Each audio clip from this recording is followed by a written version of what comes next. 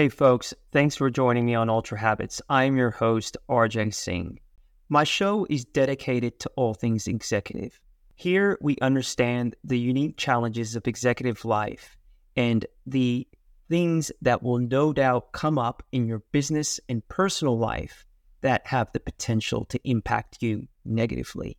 On this show, we interview the world's top minds from the fields of business, medical, military, sports, the sciences, academia, and much, much more. Our goal is to leave you after every episode with more knowledge, wisdom, and awareness that ultimately help you improve your habits and move you and keep you at peak performance. Enjoy, and again, folks, thanks for joining me.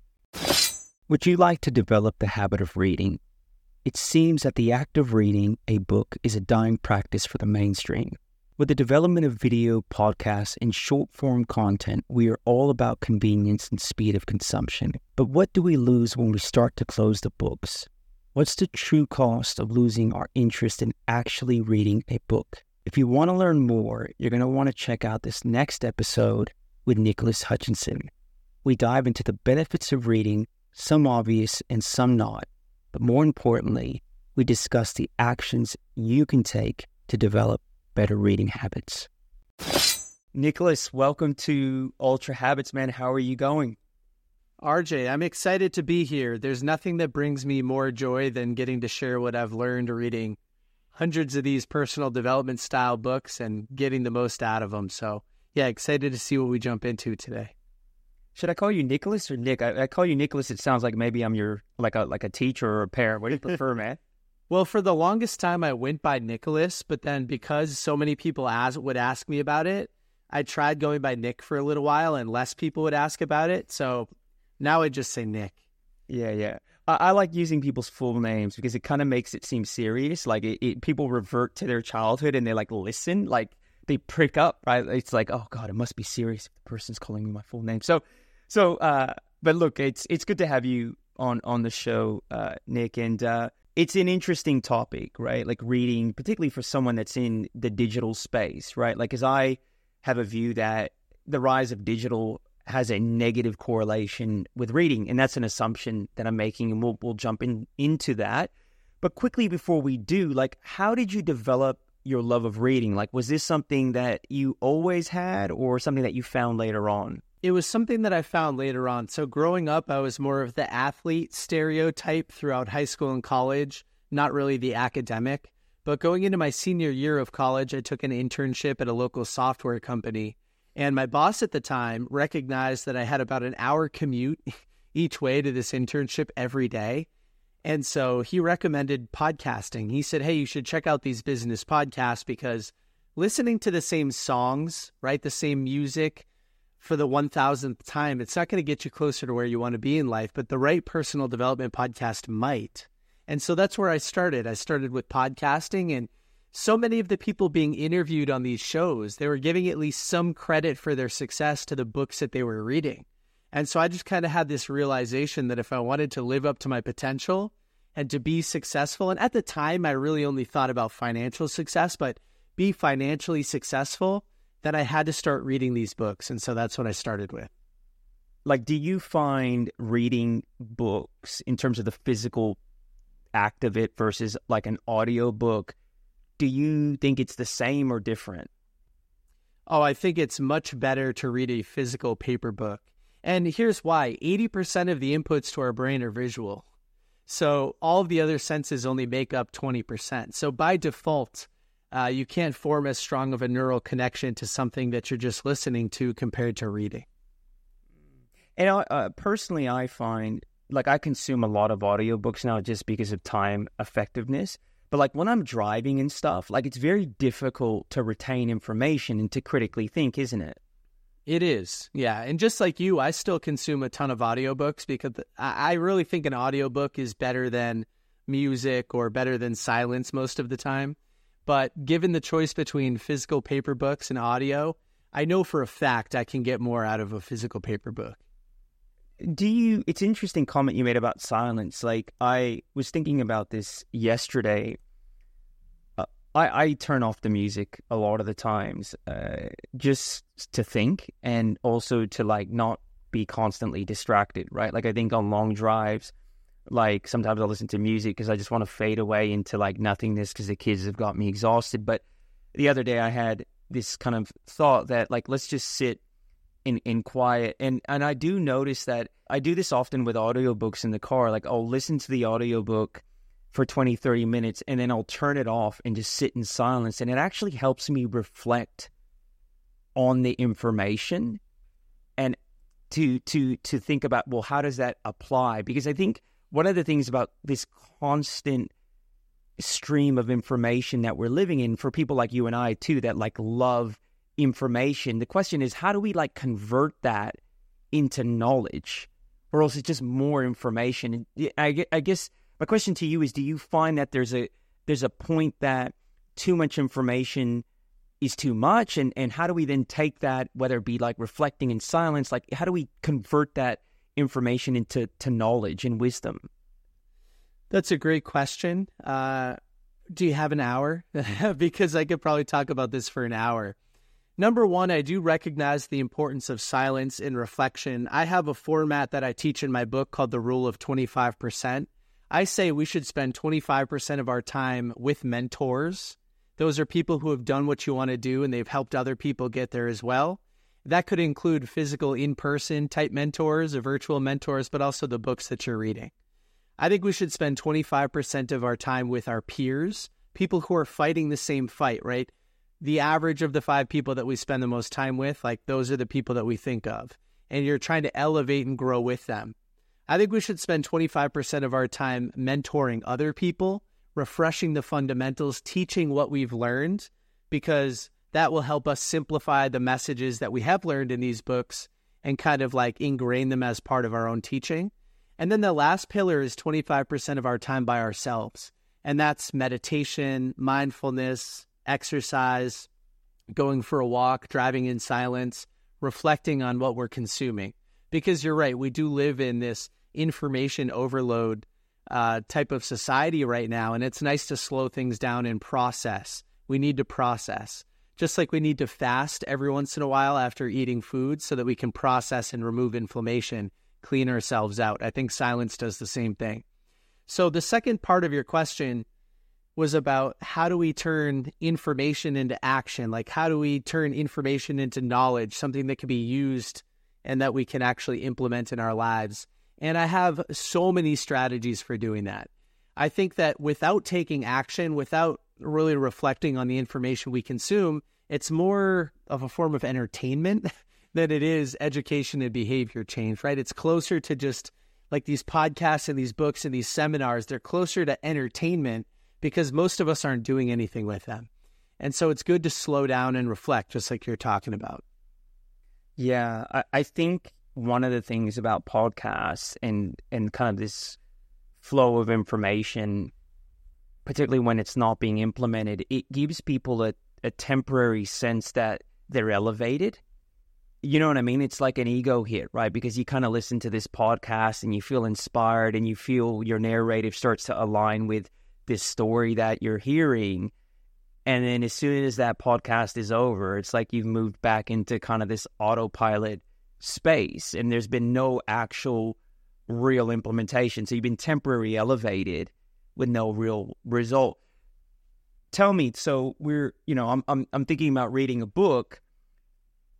It sounds like to me your approach would be to have some intention about what I'm trying to achieve and how I'm going to approach getting the information and accessing wisdom out of that information. Like how does that work? Like how do I become more intentional about the information that I'm actually engaged with?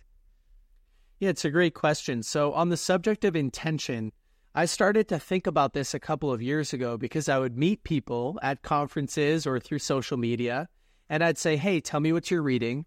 And they would tell me, and then I would say, why? And they're like, what do you mean, why? I'm like, why are you reading the books that you're reading? So I've developed a framework for myself that includes building a SMART goal for each book that I read. And you could do this with the podcast that you listen to as well. So let's say I'm going to read Alex Hormozy's new book, $100 Million Leads. It's all about lead generation for service-based businesses. Instead of just reading that book and hoping that it's going to change my life, from the very start, I'm going to set a SMART goal, an intention for the book, something that is specific, measurable, attainable, meaning realistic, relevant, meaning I'm emotionally connected to its outcome, and time-bound. So my goal for $100 million leads is find and implement at least 2 lead generation strategies for my business by the end of September. That way, I'm primed to take action on the information that I'm consuming. And if I write that intention on the inside cover of the book, or maybe in the notes section of my phone for an audiobook or something like that, and I reread it each time I jump in and consume a little bit more of the book, I'm far more likely to highlight those actions with the reticular activating system in my brain. I'm literally filtering for what actions can I take on this book. And by taking action, that's where all of the magic happens. There's a great Napoleon Hill quote that says, "Action is the real measure of intelligence." So again, we have to give ourselves enough intention. We have to connect ourselves to an outcome that's measurable and time-bound in order to take the best action. So that's one of my tips in the book, Rise of the Reader, but it's one of the things that I think we can apply to the conferences we go to and the podcast that we listen to. In terms of books, like, there's a million books out there. Like, how would you say someone should prioritize what they read? Like, I've got notes of notes and notes and notes of books that I want to read. And for me personally, it's interesting, like, we're having this conversation because my wife bought a Kindle for me the other day for my birthday, right? Because she was like, it's kind of that in-between when you can't read a book, but you don't want to be on audio. For me, unfortunately, when I get to bed, I can read maybe 20 or 30 minutes and I'm out. Like, so it takes me forever to get through a book. And during the day, I usually am not chilled enough to read. I'm just on go. And so I consume more audio. And again, that's, something that I wish wasn't the case. I want to be engaged more with a physical book, but just it is what it is. So I've got limited time. And so, like, prioritizing what I read is, like, really challenging. How would you say people should prioritize what they read? So I think when somebody is first starting out, which you're not first starting out, but in case anybody is in the audience today, I think it's important to read as much as possible. Read about a wide variety of subjects, cast a wide net, see what authors you resonate with, what subjects you resonate with, and get a good understanding of the whole kind of universe of personal development. But as you grow and you become more intentional, I think reading becomes about really 2 things. One is solving problems, like removing pain, and the other is developing skills. Those are kind of the 2 things that I think about the most. And so what I like to do is sit back and think about, is there a problem that I'm dealing with, personally or professionally, on a regular basis, monthly, weekly, daily? And could I remove that problem by reading about somebody else's experience with it and how they overcame that problem? Because these books literally condense decades of somebody else's lived experience into days of reading. There's no better ROI than that, right? A couple hours of your time, maybe $20 or less, and you can solve a problem. I've heard Jordan Peterson say it this way: if you experience something painful on a daily basis, over the next 30 years, you're going to experience that 11,000 times. So why not spend a few dollars and a few hours of your time learning how someone else overcame that problem so that you can overcome it and not have to experience it 11,000 more times? Or it's skill development. That's kind of the other bucket. So who would you like to be by the end of the year? Who would you like to be in 5 years? And what is the difference between that person and how they behave and how you are behaving today? Do you need to become better at sales, communication, lead generation? Do you need to become better at understanding nutrition or fitness or recovery? Like, what is that for you? And is there a good book that can solve that problem? So that's kind of how I think about it. Right, that is spot on, Nick. Look, it's something I realized as I got older because I wasn't academic as a kid as well. Like, I could barely sit still. But as I got older, and particularly now, like, I really understand why, particularly like in certain cultures, I'm Indian, and, Indians is a as a culture, really respect books. Like, you can't even put your feet on books, right? Like, there's a deep sense of import on education in books. And as I become older, I really understand how one can actually, I'm not saying that having a teacher isn't important or a peer group. That's really important. But I mean, in isolation, you could hack so much of the development process by just reading information and consuming that and then turning that into knowledge. Because to your point, you can convert someone's whole trials and tribulations into 1 hour. And I mean, that is gold. But I think that's something that we only appreciate as we start to get older. I mean, some people have that. They're fortunate, right? They've been reared a certain way. They've got the certain composition that they have that wisdom young to really understand how impactful and important reading could be. But for some of us, that wasn't the case. And it's interesting, as I've gotten older, and I take my kids every day. My son is he's 6. Every day I pick him up from school. We go to the library. And we go to the library, we study. So he does extra work. We play chess, and we just sit there. And the reason I do that is because I want him to start to normalize sitting in a library. Like, I want him to think and know that that's normal after school, to go to a library and not come home and watch TV. Yeah, I love that. And something that you mentioned too, like we can go even deeper on it. Yeah. When you think of a book like Steve Jobs by Walter Isaacson, a wonderful biography. Apple is a $1 trillion company. And so when you read that book, you're literally consuming trillions of dollars of business lessons. You know, or let's say, you know, that same book, Steve Jobs lived until his 60s or something like that. So you're literally condensing 60 years of somebody else's lived experience into a few hours of time. Again, you can't beat that. The other thing I wanted to mention, just because you said you end up reading a lot at night, but then you're kind of tired, so you fall asleep. This is tough for a lot of people, but I love to read when my energy is the highest. So I exercise first thing in the morning. After walking my dog, I go to the gym. I exercise. I'm full of exercise endorphins. I go home. I have my first cup of coffee, so I get the cognitive enhancer, and then I sit down and read. And it would be impossible for me to fall asleep post-gym, post-caffeine hit, because I'm wired, like I'm ready to go. And because reading means so much to me, that's kind of where I've inserted it for the most part into my day. Try to match it up where my energy is the highest. Yeah, that's a really good point, man. Like I was talking to Mark Devine, right? Like I was on his podcast, and he was giving me some advice on meditation, right? Because with the kids and everything, like things have become challenging. And he had said to me, like, look, you should start meditating after you exercise. Because we were talking about like my anxiety levels. I'm a very, like, I'm just revved, right? And when after I exercise, that's when I'll sit still and do some meditation.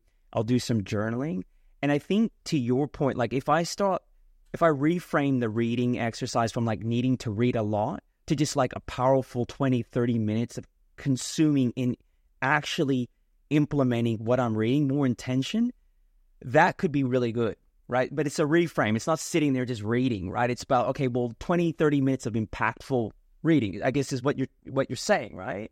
Yeah, because think about it like this. In 30 minutes, maybe for somebody in the audience today who's just starting out their reading journey, like at the very least, you'll probably read 20 pages. So 30 minutes, 5 days a week, 20 pages, 5 days a week, that's 100 pages a week. Most of these books nowadays, they're only 200 pages. So that's a book every 2 weeks. That's 26 books over the next 12 months simply by reading for 30 minutes intentionally every day, every weekday. And so, yeah, just like you're saying, when I first started, I was optimizing for the number of books I read. It was this dumb vanity metric of like, how many books can I read in a year? And then I started to realize that that's not what I'm optimizing for. What I'm actually optimizing for is the impact that these books can create. They can solve problems. They can develop skills. And that's what I focus on now. Do you think the art of reading or the act of reading, and you probably know this from a metrics perspective as a marketer, but like, is it going forward or backwards? Like, where are we at in terms of just society and reading? That's a great question. I wish I had some better data here, but I will say that I think reading is the most underutilized skill set that we all have available to us today. I really do. For a couple of reasons. Reading a physical paper book is a form of monotasking. It's focusing on one activity and blocking everything else out. If you're listening to an audiobook, again, there are some great benefits to doing that, but you're multitasking. You're at the gym, you're doing chores, you're driving a car, you're having a conversation. But reading a physical paper book is a form of monotasking. And if you can focus on that book for an extended period of time and get into a flow state, as Cal Newport would put it, deep work, that skill set of being able to focus is transferable to other areas of your life. And so I kind of joke around with people and say that, like, if I ever had to go back to a traditional 9-to-5 and get my own job and I was on the interview circuit, people ask me, what are your biggest strengths? I can sit down and focus for hours without feeling the need to scroll on social media. And unfortunately today, that is a differentiating skill set because so many people are just obsessed with their devices and they can't help but like pick up their phone every 2 seconds and task switch between things. It's interesting as a marketer you say that, and let's jump into that because I like you, I have a show and I do all kinds of shit, right? Like on social media, whatever, but I produce, like I don't consume. So a lot of people will think I'm on digital a lot. I'm actually not. Like I go in there with my adult brain on and try to get out as quickly as possible, right? Like I don't necessarily sit in social media land for a long time because I'm an addictive personality. I delete apps as soon as I post stuff. So like on my phone, there's no Facebook, LinkedIn, or Insta because I know what the risk is. So I just delete it. And I think there's a difference between producing content and kind of consuming it. And I'm not saying it's bad to consume it, but like, again, like, what's your view on that as a marketer? Like, do you feel like like the digital space as well, like there's so much information out there where we can hack the process of learning, but how do we do that without getting consumed in the shit? Do you know what I mean? Yeah, listen, I do know what you mean. I'll say two things. Number one, I'm not on these platforms. So my team is on these platforms. Just like you, I get sucked into it. I get distracted. So for the most part, I'm not leveraging any social media. I do jump on Instagram from time to time, normally a couple times per day. But like my team posts for me. We do bulk content creation way in advance. It all gets distributed by people on my team. All the comments and everything, the DMs managed by people on my team. I will say, though, so my business Book Thinkers, we help authors promote and market their books behind the scenes, but also through our own community. And one of the things that I've realized is I do want to fight the good fight. I do want to help people create positive, constructive social media content. So if you choose just to follow all of the authors that we work with, your newsfeed would be nothing but positive, constructive, useful, actionable, helpful tips to improve your health, your wealth, your happiness, your relationships. Because you're right, so much of it is negative, it's divisive, it sucks your energy away, it creates feelings of anxiety or anger, and that's terrible. So yeah, I see the importance of these platforms from a marketing perspective, but you do have to exercise some restraint. Otherwise, they could be all-consuming. Yeah, I'm with you on that. So, question. With the books, what's your view on fiction? I think fiction is great. I don't think it's as useful as nonfiction, so I don't really read much of it right now. But then again, I'm in my late 20s. I'm building a business. I think it's more important for me to read nonfiction right now. Fiction is the only place where the impossible becomes possible with the stroke of a pen, and I do respect that a lot. A lot of forms of fiction, though, they become a form of escapism, which I don't appreciate. People, just like they escape into Netflix or, scrolling on social media all day long, they escape into a fantasy series and they distract themselves from the real world. And that could, like I said, it could become a form of escapism. There are some benefits, though. If you read a physical paper fiction book, again, you're practicing monotasking. You're improving your vocabulary. You are cultivating more creativity, per se. But not for me at this stage in my life. What about you? Yeah, it's an interesting one. I was told that, like, and this is with the goal of trying to go to sleep. Yeah, I like to read fiction before sleep versus kind of this, nonfiction where you're kind of need to your point, like if you're reading nonfiction to be engaged and to convert information to wisdom, then you probably don't want to do it before you sleep, right? Because you're at your lowest peak. So that kind of aligns with what you're saying. So I have read fiction. I tend to read fiction, though, that is aligned or offers some learning. So the last book that I read was it took me 18 months because it was Musashi, and it was like a Japanese epic, right? Like 5 books condensed into one. And it was about a young Japanese dude in pre-industrialized Japan who goes on this journey of becoming Japan's best swordsman.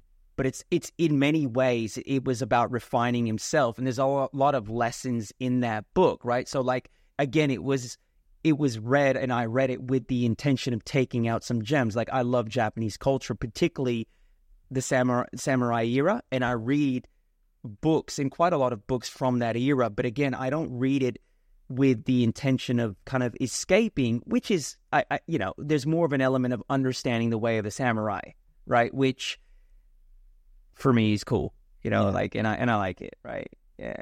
Yeah, and I read some books like Siddhartha by Hermann Hesse or The Alchemist by Paulo Coelho. I think there are a lot of great spiritual, personal development style fiction stories, like the ones that I just mentioned, that do teach nonfiction kind of real life lessons. And so, yeah, it's a great place to consume that kind of info.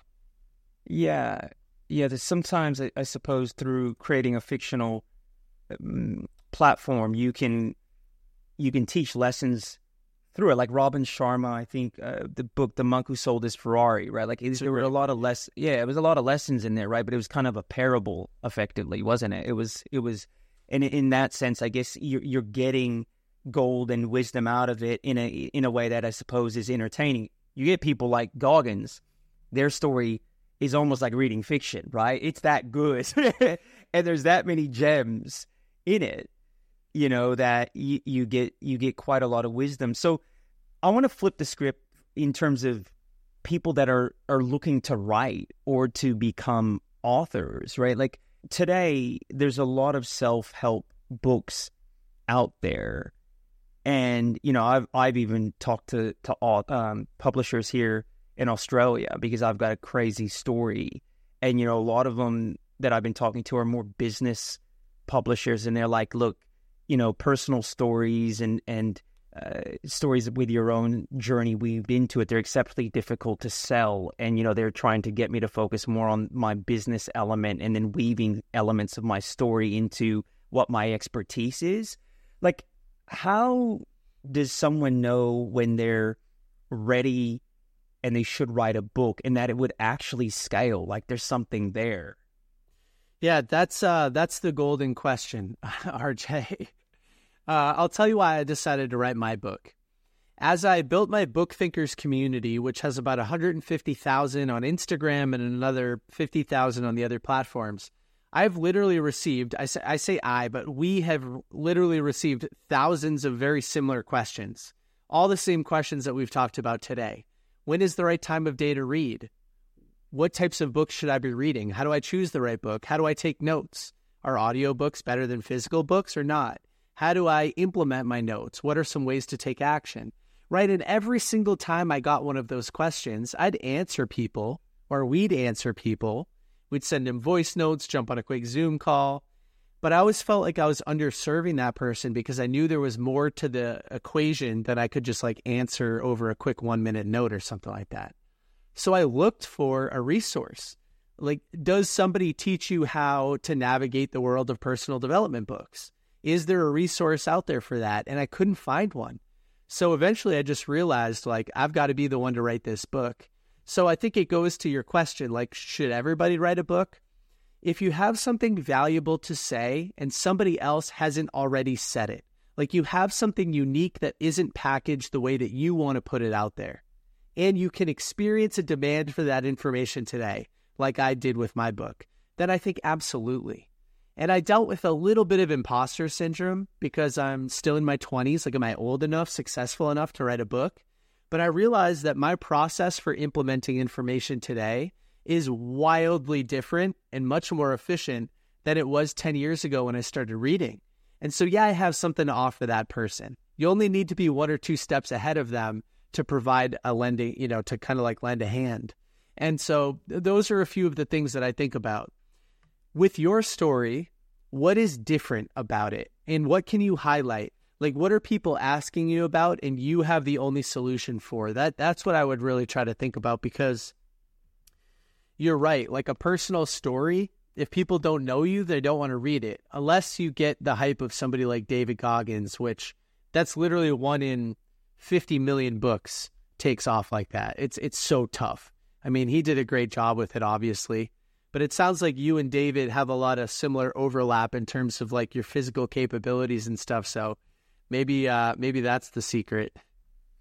Yeah, no, I this is something that's in play, and I know that I'm a member of some really solid communities. I'm a member of a community of academics and executives at the peak of their space and category, and there's a lot of authors, a lot of HBR contributors. I'm a Forbes contributor, a lot of Inc.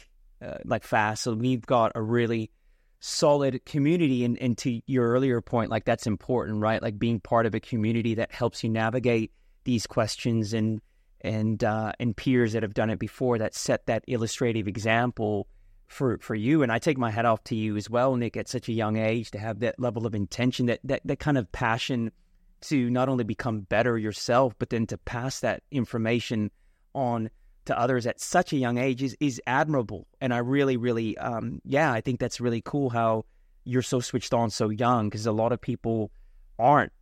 They're just not. They're consuming a lot of information and shit information, whereas you're very intentional, and that's really, really good to see, man. Yeah, thank you. Although I am 29 years old, I say if you include all the books behind me, I'm thousands of years old, right? Yeah. You're a relic. Yes, I'm a relic, exactly. And, on the action piece, I'll just mention a couple of things, because we've touched on it, but I didn't really give many actionable examples. So just 2 quick things.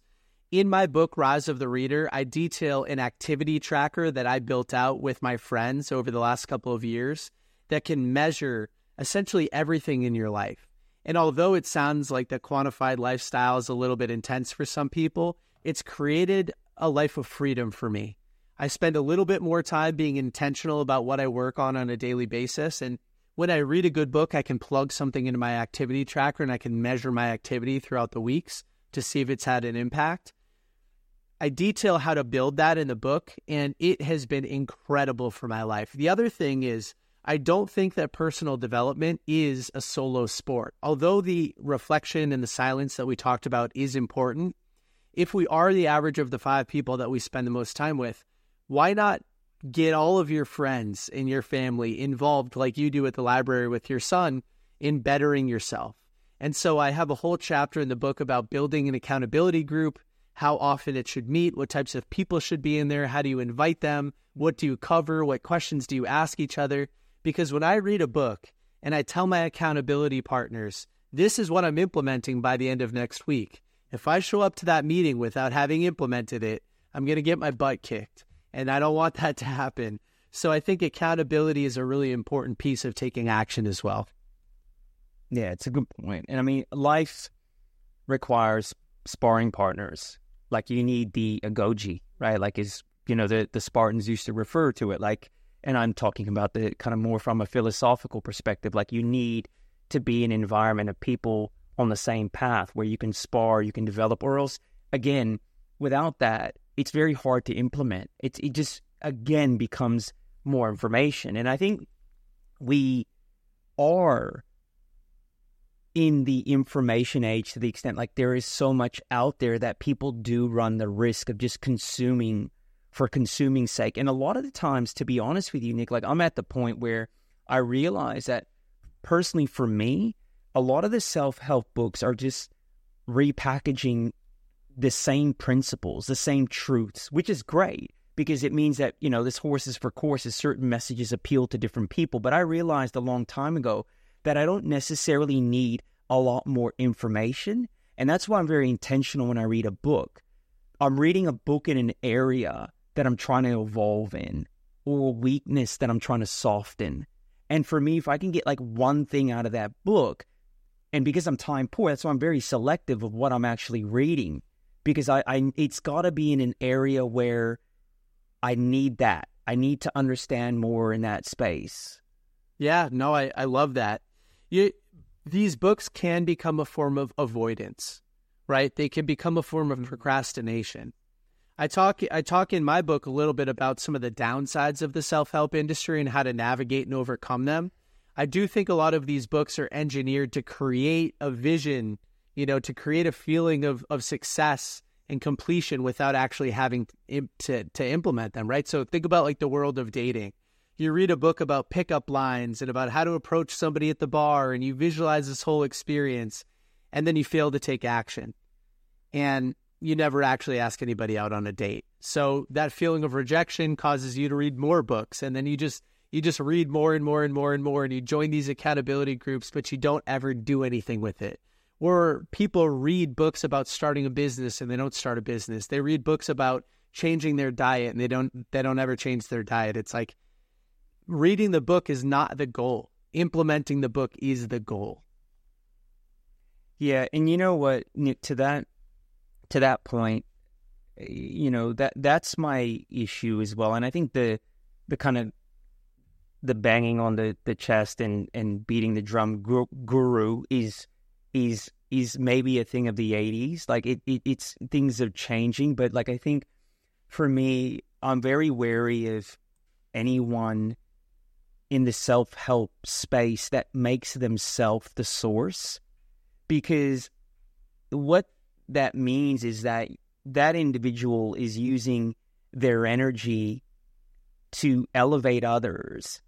People become dependent on that energy and that elevation, versus having a more subtle approach and enabling others to access information and implement it and become kind of self-generating, if that makes sense. And I think they're different. I think, yes, you can have a big personality as a self-help person and you can bring the right energy. The question is, are you basically giving people a hit, making people feel temporarily better, and making them dependent on you versus transferring information skillfully, which enables that person to then implement in their own lives? And I think those are two different things. Yeah, I think so too. And I hadn't even really thought about it like that before, but yeah, my goal is not to be this, and not that you were implying this, but it reinforces what I'm trying to do. My goal is not to be the source. My goal is to enable everybody that reads my book to implement and build their own systems so they can get more out of the books they read. Yeah, and so talking about what you read, like what are areas that you're interested in now? Like how do you prioritize what you're up to, man, with your reading? Yeah, that's a great question. There's really two buckets there. Number one, with the nature of my business, I do a lot of paid book reviews. And so I'm reading a lot of books based on the clients that we're working with and that kind of stuff. But in my free time, I'm very interested in a couple of things right now. One is productivity, time management, time optimization, asking the right questions, getting clarity on the work I do, outsourcing things that drain my energy, doing more of what brings me energy. So I'm very focused in that space right now. And then I also love biohacking. I love health, nutrition, longevity, things like that. So those are sort of the two buckets that I probably spend the most of my time reading.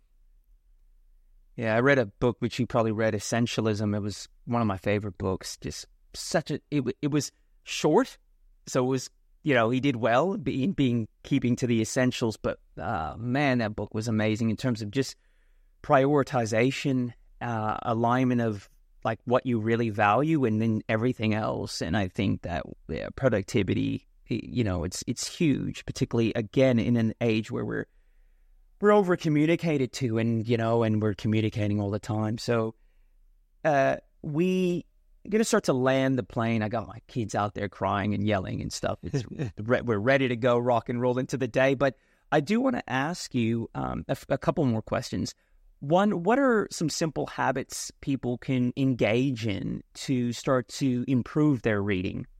That's the first question. Yeah, I think consistency matters a lot. I think you need to find, even if you read 1 page a day, it's the act of taking the book out, picking it up, reviewing your intention for the book and reading one more page.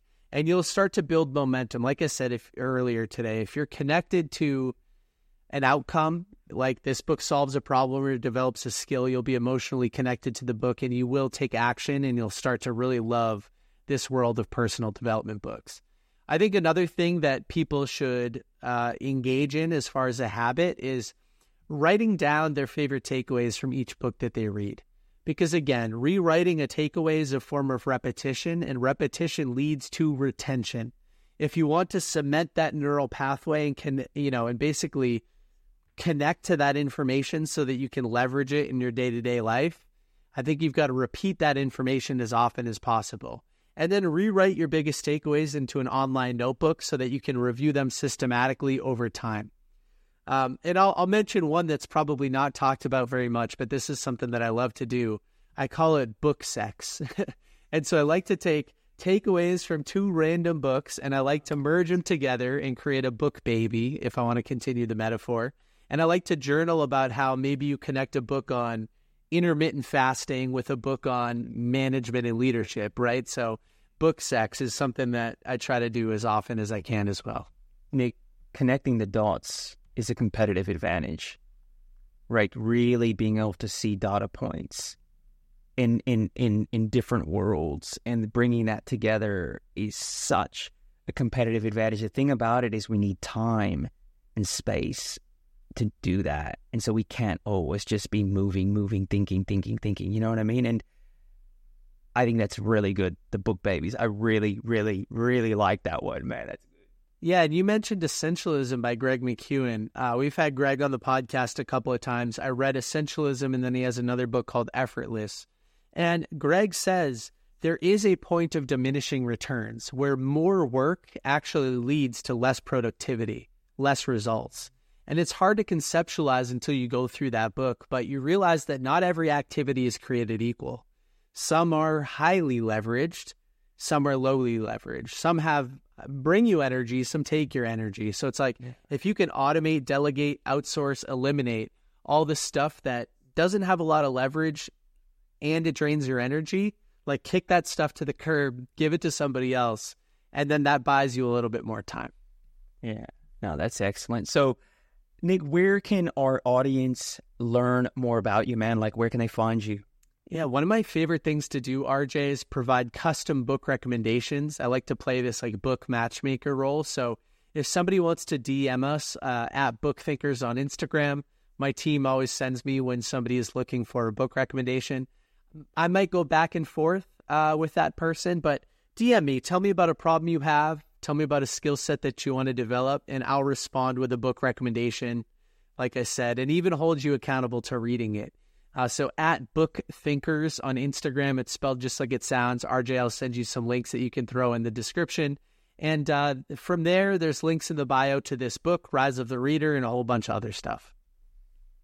Well, Nick, thanks for coming on the show, man. Excellent having you on here. Really enjoyed the conversation and the topic, bro. Yeah, appreciate you. Grateful for you. Thank you for the opportunity. Hey, folks, thanks for joining me on this episode. With all the options out there, I am super grateful that you spent time with me. I hope that you've received value from this conversation. And if you have, I've achieved my goal. Your support is really appreciated. If you really like the show, or you want me to know how we can make it better, please do leave a review letting me know and the world know your thoughts, yeah? If you want to know more about Ultra Habits and what we're doing, go to www.ugventures.com. habits.co. Sign up for the quiz. You'll get some really good insights into the archetype in terms of your habits and how you can improve your habits in your business and in your life. You'll also get a weekly newsletter with some blogs, episode updates. I promise you, we do not spam. I absolutely hate spam, and I think it's super unprofessional. It's all about value. So anyways, folks, until the next episode, have a great